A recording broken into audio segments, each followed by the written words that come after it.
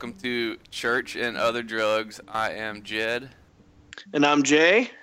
And we are two Christian recovered drug addicts talking about life, faith, and funny stories. Jay, we got a guest on tonight. We got an interview. Whoop whoop. Do you know who it is? I don't. Surprise me. Is it? You know. Yeah. Well, no, actually, I mean, you know who it is, but guess. But guess anyway. I just want to hear your guesses because I want to get an insight into your psyche as to who you want to interview. Is it Kanye West exclusive? I was gonna say Kanye West. We have my father, who is also a J name. Jeff. Jeff, welcome to the podcast. Thank you. Where are you at right now? Where are you coming from? From beautiful Lexington, South Carolina. That just sounds ritzy. Lexington, a suburb of Columbia. Yeah. So we wanted to have my dad on. He's got a couple qualifications we think will be useful. You're a deacon, is that right? Elder. What's the difference?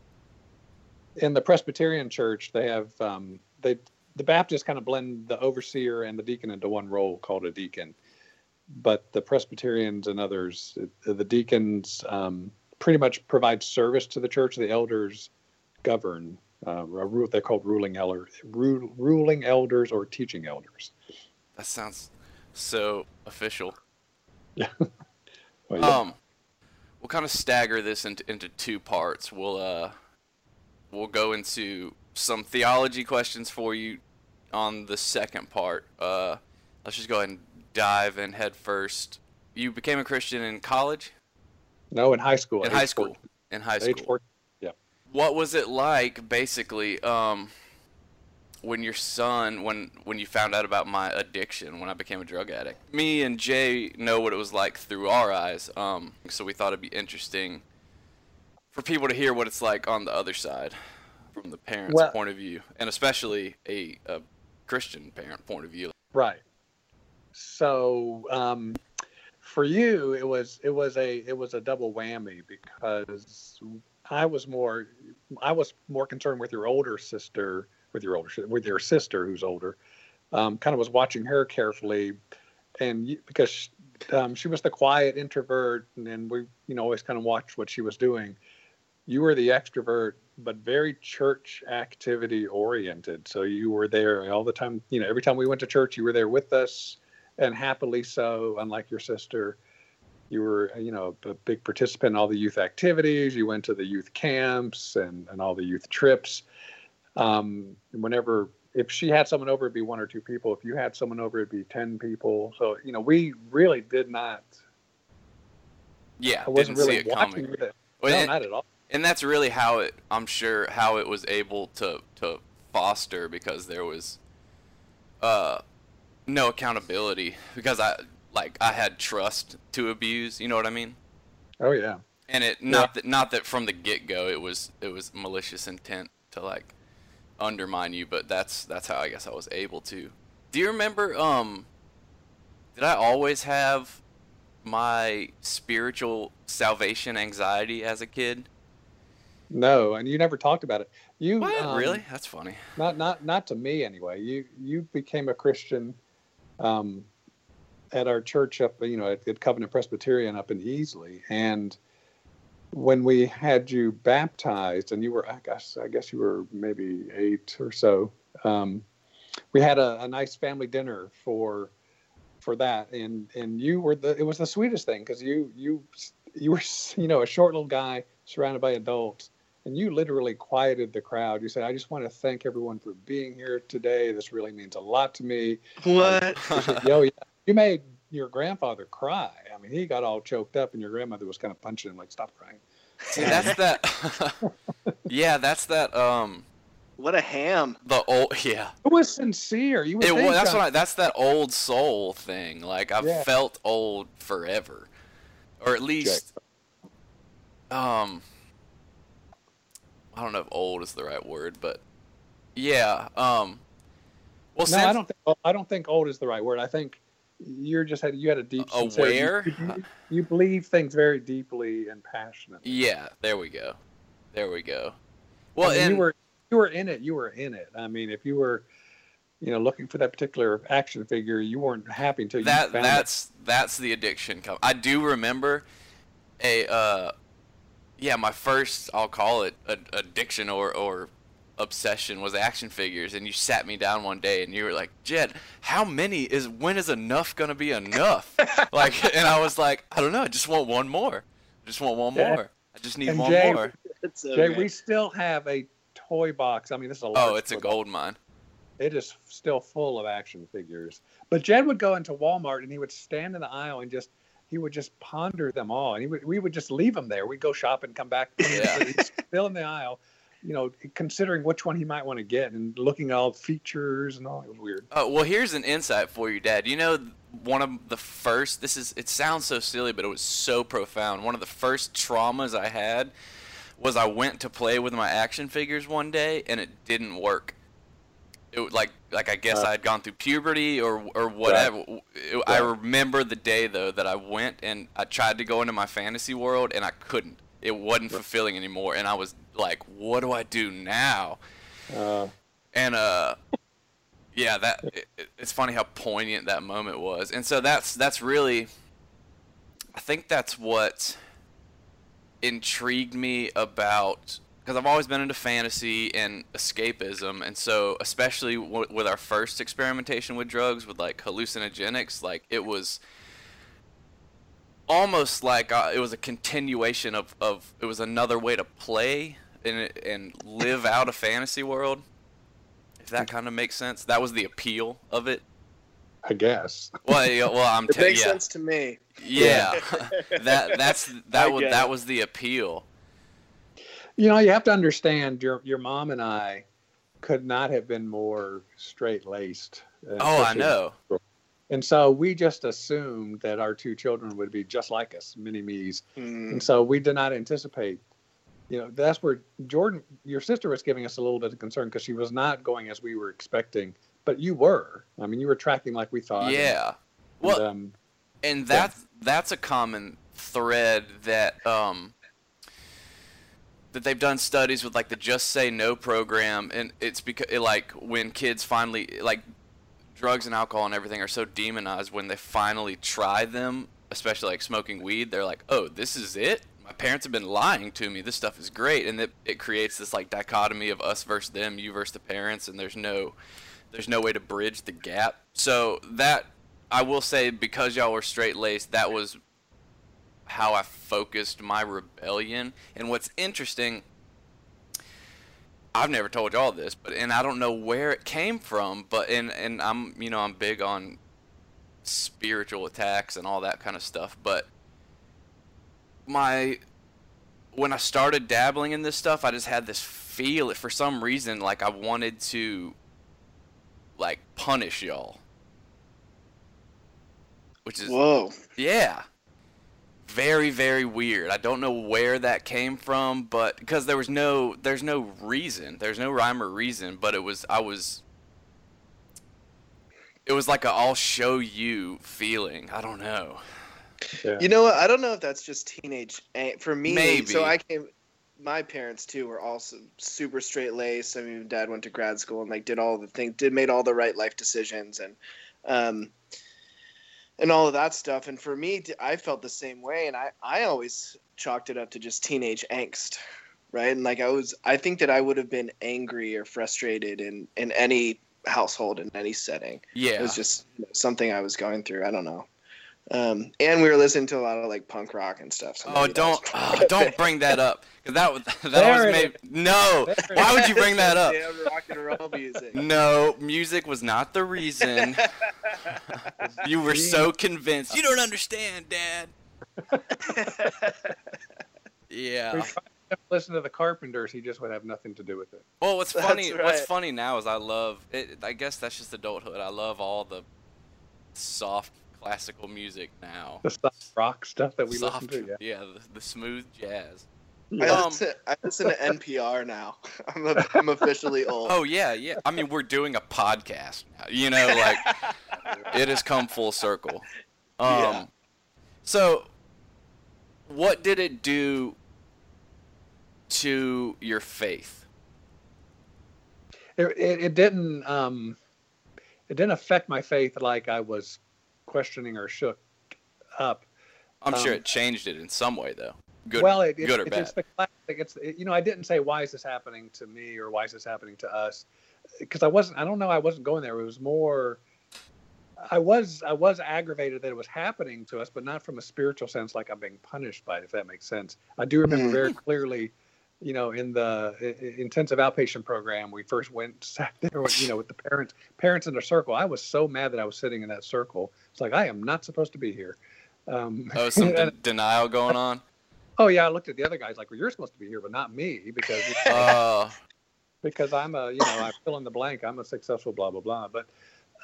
But then that was at the beginning, and what I did not realize, had I realized at the beginning how long the journey was and how difficult it was going to be for everybody, I would have started praying a lot sooner, a lot harder. I thought it would be I was pretty confident it would be a fairly in and out kind of experience. Right. Like you would understand the issue, and then you would get on the program, and then that would be that, and you'd resume a normal life, more or less. It became harder and harder every time the relapses occurred, and then going back. What would really just spin me out of into the kind of depression and then needing to pray and all that was when we would come get you, like it was coming close to an end of a stint at a particular rehab. Oh yeah. My ex would have been all about, all right, so now I'm good. Now I can get on my feet and and be real positive. But you were constantly asking, when can I get my car? When can I get my car? When can I get the money? It was that would just push me over. I'd be like, I can't believe you're asking that question. That would then cycle me out, and then I would completely distance from you and distant from the whole thing. Oh man, I believe it. That's what it's so funny. Like looking back at it, it's just the most massive mental cringe I can do when I think back at my old behavior, and it's like, how, man. But at the time, I just do natural. I don't know, I have no idea the harm I was causing. It's crazy. Yeah. And that especially and Jay, I'm sure, can speak more on this, but now that I am married and of age to start thinking about kids, I'm just like, oh, I couldn't. How did you do it? How did you not, like... I can tell you, for me, when my first son was born, and obviously my children are both very small, I very rarely pray for anything for God to move in any specific way. My prayers are a lot of times centered around, God, I want your will in this. I want some guidance or whatever the case. But I remember when my first son was born and begging God in the hospital, God, please don't let my son have what I have. Because I just couldn't imagine going through that as a parent. Yeah, I get it. I can understand why you would feel that, because at some point, at the lowest point, what I had to do was really just imagine that Jed had died. Oh, did you? Yeah, tell the. Didn't you have rough. the funeral for me or whatever? No, we never had a funeral. Or like but a therapeutic funeral. I mean. No, I don't. And probably in my head. In my head, I often would do that. I would have your funeral.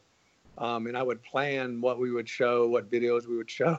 Oh, wow. It wouldn't. I'm telling you, it would have been a tearjerker. I'm sure.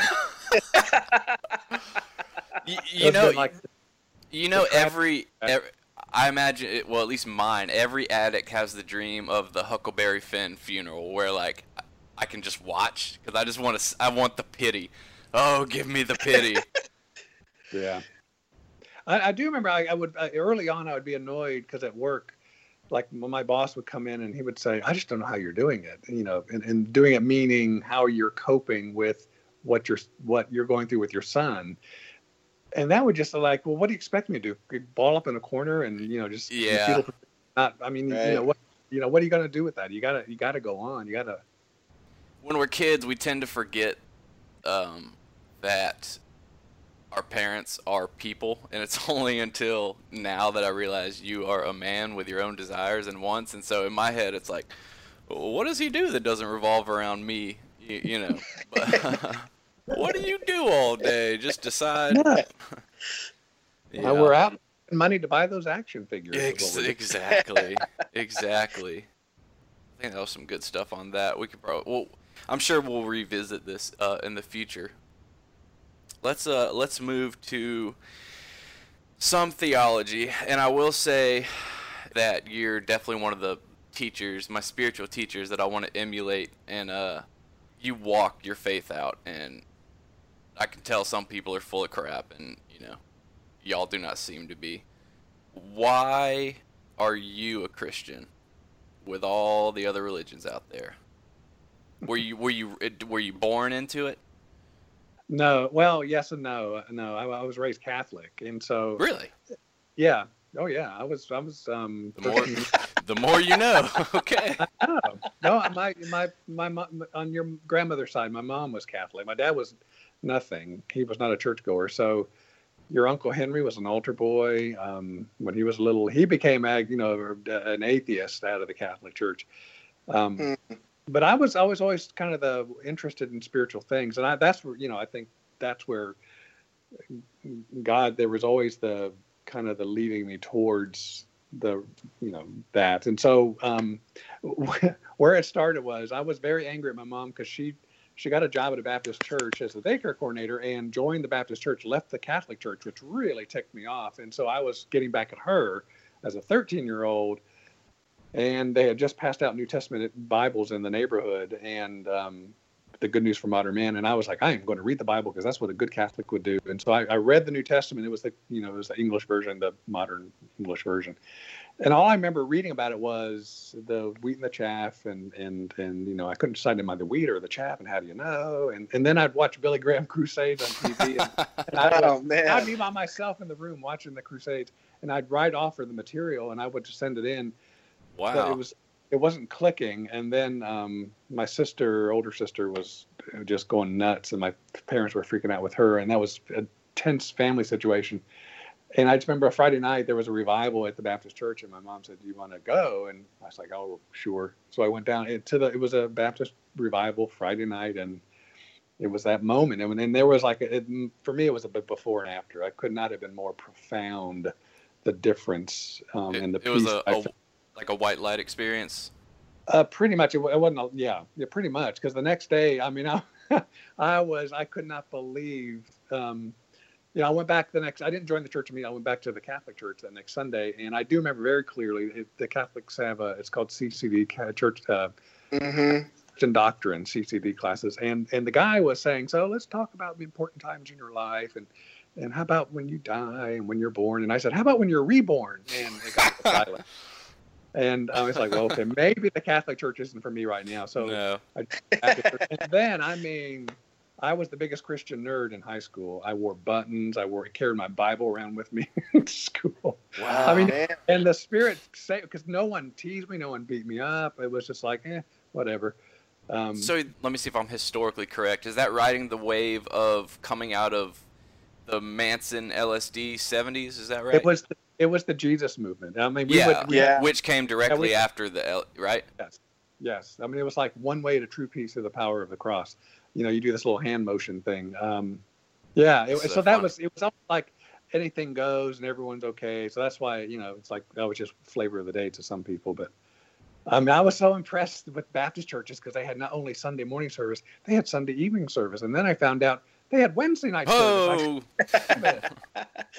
I got a bunch of questions I want to ask, but which direction should I take it? Well, Jay doesn't read the Bible. He's, the flames of hell are licking at his backside as we speak. So, what would you say? Well, Jay, just how about you? You ask your question. Yeah. So I'll speak for myself. Thank you.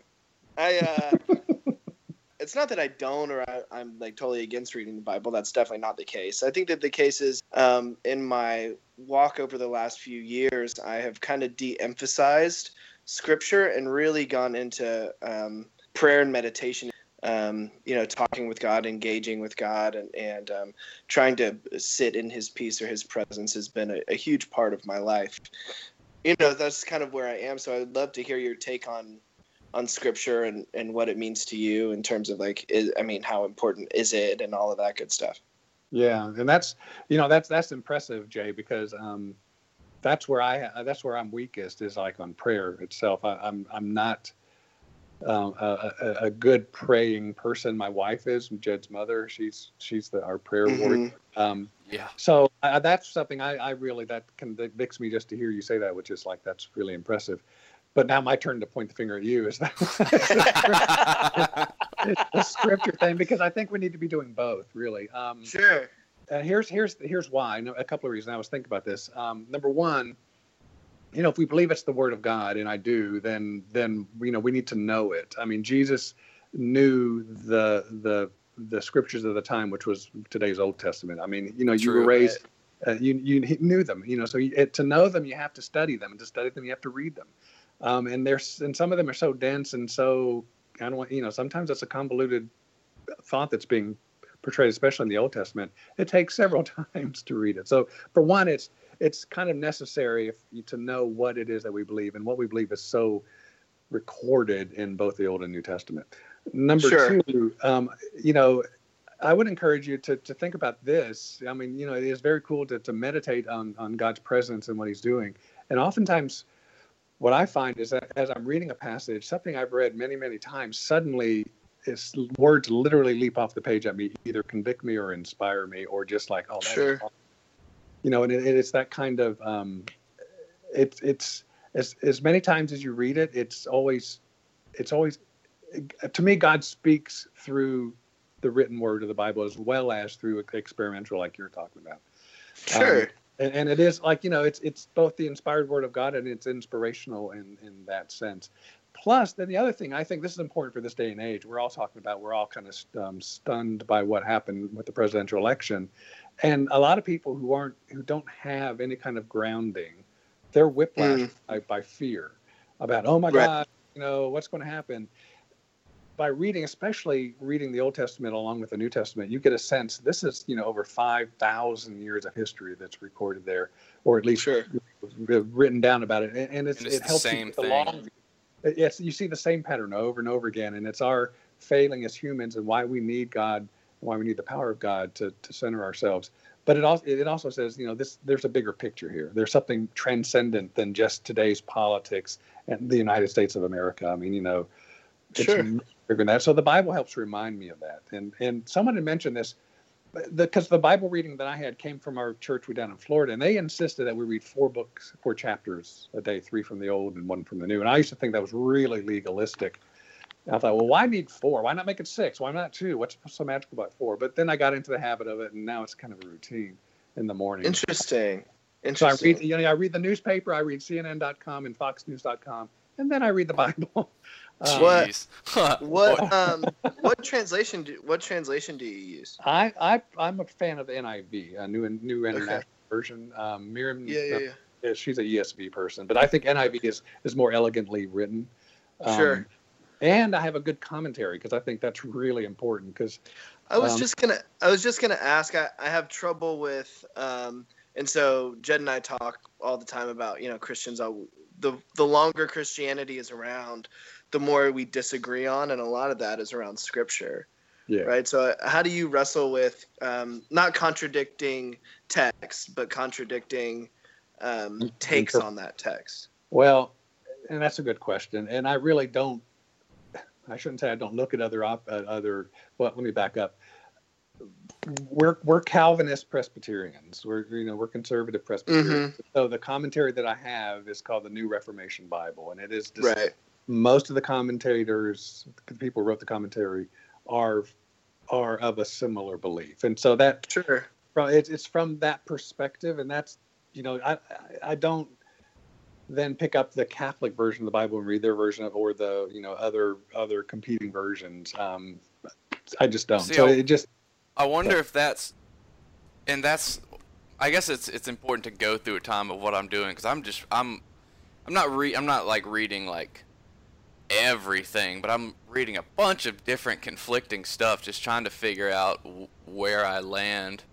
And some of it's helpful, but yeah, I mean, I just started a book about Genesis, and like the whole three first chapters about how the word create is like mistranslated. So it's just like, what? Like, we're talking foundational stuff, and I'm just like, oh my goodness. I know, but consider this. I mean, yeah, and the challenge with Christianity, as opposed to some, I guess it's true in most, but it's more true in Christianity, where we have such a swing from very liberal to very fundamentalist people. Right. Yeah, what's right? That's Exactly. So, you know, to me, like, you know, a lot of the solid and really the conservative Bible colleges, they're Bible scholars. I mean, they're deep into Greek, into Hebrew, into the contextual translation, all that stuff, and that's good, solid stuff. But you know, to your point, you could get, like, for example, Daniel. There's the debate. The liberals would say the last part of Daniel, which is very accurate prophecy regarding Alexander the Great, they would say clearly that was added on after the original book was written. But then the conservatives say, well, hold on, no, that's, you know, not necessarily so, and I show you why. And in my commentary, they show both sides. They will say this part is a debate, but this is why we think it's still authentic. yeah, So that's yeah. Interesting. let me just, and the last point I just wanted to make, it's a discipline too. It's like running or exercising or eating well, whatever. But what in our particular church, the disciplines we try to instill in people is regular attendance at a church service, at our church service for our church members, reading the Bible daily, and being part of a life group, or we'll call them small groups. You know, that's where the church becomes real. And those are, you know, when we say making a disciple, that's what we say. That's acts of discipleship. And we see that it's necessary to kind of, or very helpful to develop a rich Christian life versus kind of being on a lean diet when you really could be eating good fat stuff. Agree. So my question is, so totally understand reading the Bible daily in small groups because we need community. What would be like the main or a couple reasons why it's so important to be regular attenders as the corporate body? I have an embellishment on that. What I was going to say is because our generation, we're finding ourselves in the midst of a bunch of people that just got seriously disenfranchised by corporate worship. This guy being one of them. And you know, we all went to youth group and saw a lot of hypocrisy, and right. So that's where they call them.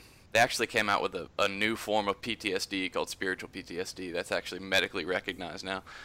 But really? Yeah, it's like a condition with marked symptoms. But so that's why I think a lot of our peers detached and are going through this deconstruction, and so now we're asking the questions like Jay just asked, like, so why do I need to go to church? Why do I need to go to a physical church in the internet age when I can look up the best teachers in the world? Yeah.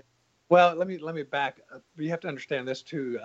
We ourselves, your mom and I, had to go through. We went through a pretty dramatic kind of thinking about church because down our church in Florida and then the one here in Columbia, it's the whole thing about like a church building and the church programs like Sunday school and all these committees and stuff. You know, it's still part of the Presbyterian denomination that we're part of, but we don't do any of that. And that shook us at the first time when we went down to our church in Florida. They didn't have Sunday school, they didn't have choir, they didn't have hymnals, and we were like, this is just not right. But then you kind of get with it, like, why do you have to have a church building and stuff? So that part of it, we've shifted our paradigm to say, you know, that's not the important thing. The important thing is the community in a larger sense of being in a room full of people who you don't know very well, but you all they're all, when we say together, and you know, we're a creedal confessional church, so we say the Apostles' Creed in unison together. That's to me a very powerful thing. We are saying a creed that has been repeated for almost 2,000 years by people across the generations. We didn't invent church, and we're simply carrying on what was established. You know, and we go with the verses as forsake not the assembling yourselves together. So, you know, it's kind of, it's commanded that we should meet together. Now you would say, well, meeting together in life groups satisfies that. And in some sense it does. But I'm a strong believer that the independent, you know, people probably some would criticize this, but I think when it's just a standalone church with no outside oversight, it can be squirreling. I think Right. if you're part of a greater whole where there's outside accountability to the church leaders, I think that's healthy. And Jay, his church is legit. So Yeah. Jay, what you got, Jay? Let's No, I think that those are all legitimate concerns. So I go to a small house church with no real. I mean, we don't have any real outside oversight, but I can see how that could get weird and squirrely, and people's egos can get into play and all of that stuff. Thank God I don't think that we've had anything like that happen yet, right? You did tell me. But me I can see how that could be concerning. You did tell me y'all sacrificed a cat to Baal last week, so.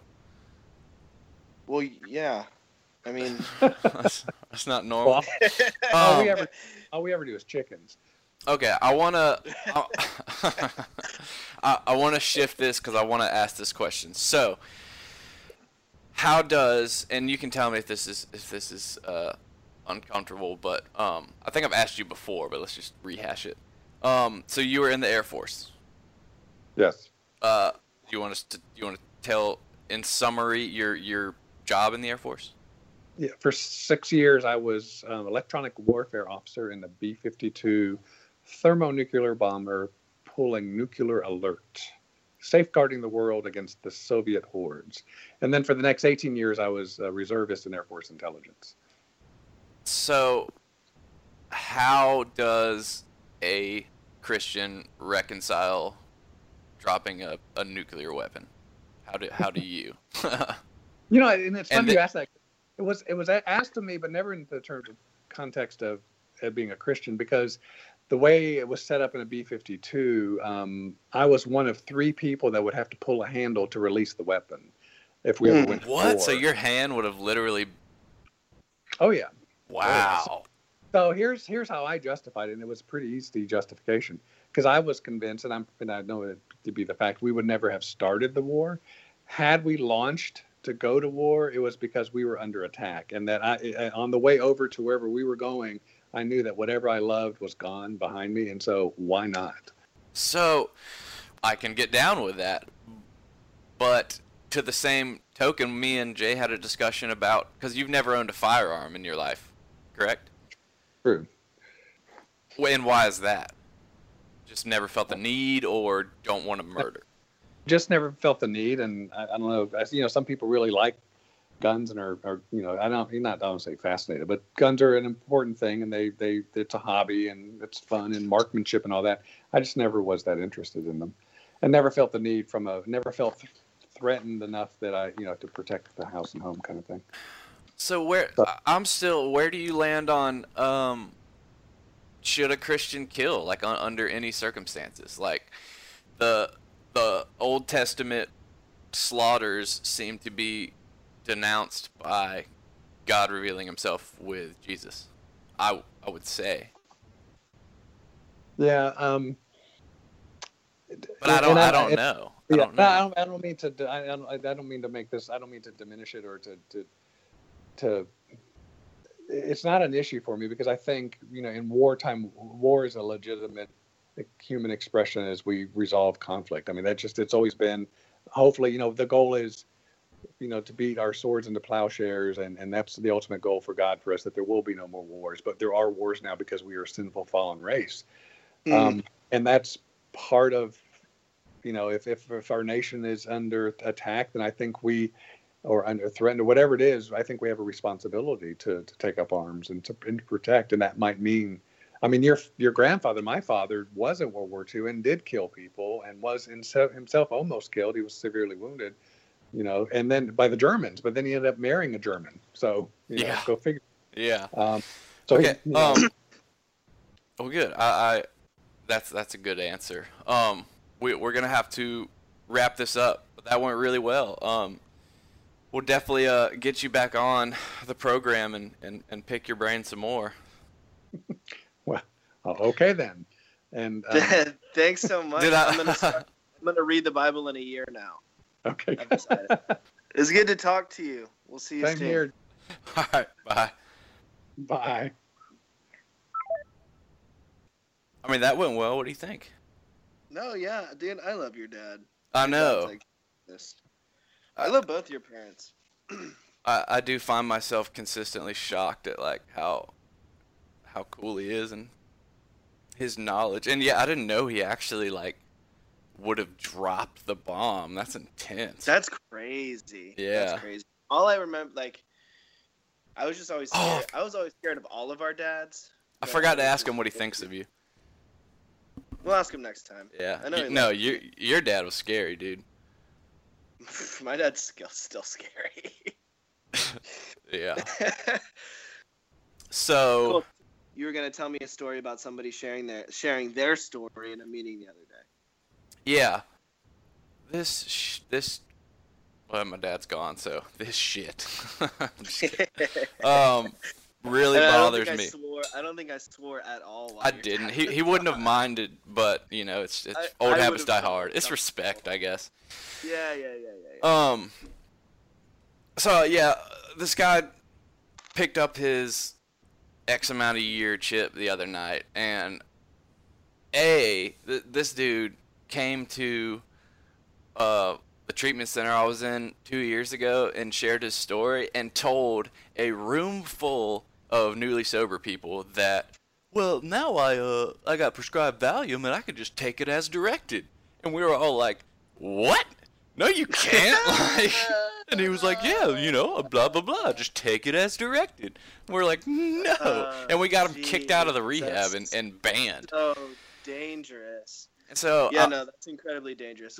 So here's my take on that. Like, if you're gonna if you and your sponsor and whoever else are cool with that, keep it to like, yourself. taking them as direct. That's what I'm saying. You don't tell new people. No, like, dude. "Hey, sober, go to your psychiatrist and get some Xanax, and it's gonna be great. Tripping. So, that's the backstory on this guy. And he was telling his story, and I noticed this is just something that bothers me so much when people, what would you call it? Like a sideways way of getting praise for doing good deeds. Like he brought up, I'm sure without permission, well, I don't know that, I'm making assumptions, but he brought up like, oh, this person's family or husband died and I was able to go over there and take care of the kids and cook for her and I did all this and I did all this but it wasn't me, it was my higher power, or, it wasn't like, then why'd you bring it up then, man? Like, why are you even talking about it if you're so humble? I am of the, like, I feel like if I ever tell anybody about good deeds that I've done, that they don't count anymore. Yeah, and like, for real, I'm like, hold on. I guard them wholeheartedly because I'm like, if I tell anybody, it's like it doesn't count. Exactly. So. And I'm sorry, I should have prefaced to the people that don't know what we're talking about. When sober people get anniversaries of sobriety, we tell our stories typically at meetings. Mostly because we're super self-absorbed. Exactly. It is. It's one of the few places like where the layman can just like get up in front of 100 people and like have the stage. You have 30 days clean. I would love to hear what you have to say. Oh, I would absolutely love it. Please. Oh, this one dude started singing one time. That was classic. No. Yes, dude. And we he all. Gospel? Yes. Oh, that's dude. Awesome. He was, and he was like, I'm getting out of treatment tomorrow, and I just want to leave you with this. My God, my Lord. And started clapping and I looked around at my friend and I was like, y'all let this happen. I swear, if any of y'all ruin this for me, I was like, you need to swear to God, if you take this from me. For real. Take this from me. It was great. That was one of it was great. That's so rad. Yeah, so I was actually speaking so funny. Like a couple months ago, I was in this meeting and I was having like an exceptionally shitty day, and I like had my judgy pants on, And What do your judgy pants look like? Hopefully hammer they pants. are. I'm envisioning like old Chevy Chase red plaid like seersucker usually. But so this lady So I go to meetings like in the suburbs, right? Like I live in the full on burbs, and, Right. And so that demographic usually, and like in my home group, we have a varied, but I would say mostly middle-aged, decently affluent people go to my home group, right? So that's kind of like the peeps. And this fucking lady picked up a 1-year token, and she started sharing, and she was talking about, blah, blah, blah. And then I started drinking more wine and this and that. And it was like after I was retired, I started drinking wine and yada, yada, yada. And I knew that I had a problem when I would drink so much wine that I wouldn't remember the end of my show. And I was like, this bitch right here. You in here for drinking some wine? Boo this woman. Like, get out of here. I used to suck dick for Oh, man. So, anyway, I, it took, like, every fiber of my being. Did anybody snicker? Did anybody laugh at that? I leaned over to my buddy, and I was all, I don't think she has what I have. Right. We got a heavy drinker over here. We got a heavy drinker. Heavy drinker on aisle 3. That's like when the first rehab I went to, when I was all young, the older dudes, when I walked up, they goes, "Boy, what you in here for? You stole your mama's sherry?" I was like, "Shut up, man." I used to always get, "I've spilt more than you ever drank, kid." Yeah, I hate that. Yeah, I hate that. Fuck off. Yeah. I was a hope to die fucking drug addict. Right. You want to compare hospital bills? Because I will overdose you under the table, old man. Like. So anyway, I mean, and that's a really shitty attitude to have, but that's what that. It is. But I had that attitude the other day. That actually happened to me in my life. So. Yeah. Anyway. Man, let's end with Facebook statuses that annoy you. All right. I'm gonna try. You're just gonna read one of mine. That would have been really funny. That would have been really funny. I mean, this one's pretty good. In caps, get real! Exclamation mark. You can't have true happiness without being true to yourself and the ones around you. Heart. So inspiring. So inspiring. Who specifically are they talking to, you think? Everyone. Because that's at you. Somebody. You that's and at me, like Jay. That's at a one somebody for sure. You and me. Do you follow people specifically to just like judge their statuses? There's one person that I do. That's pretty wrong, but no, I don't think. There's I don't think one I would get so annoyed. There's one that it's just she finds new and creative ways to just say, "Look at me." I mean, over and over and over. Like. I can't. But shame on me for being a complete asshole. I guess, man. I don't know. Am I really? Well, this isn't working out. Everyone's actually being pretty calm right now. I have decided. So I have decided, instead of being like angry political ranter, and I'm just gonna make jokes now. Like, yeah, thank you. Like obscene, ridiculous. Somebody said the other day, so like my buddy is really progressive or whatever, and posted something, and somebody's dad hopped on there and was all, "Have some respect for our president," and so like this ensuing argument happens, and somebody's like, "He can earn my respect," and I said, "That's right. Mr. Cheeto Face Von Clownstick can earn my respect as well." Mr. Cheeto Face Von Clownstick. Did you think of that, or did you steal that? I conglomerated it. Okay, all right. I'll take that. But I was like, but I will tell you this. I will retain my constitutional right to make funny names for our tweeter-in-chief. It's all right, man. So well, anyway. And there we go. All right. See y'all next time. Peace, dudes.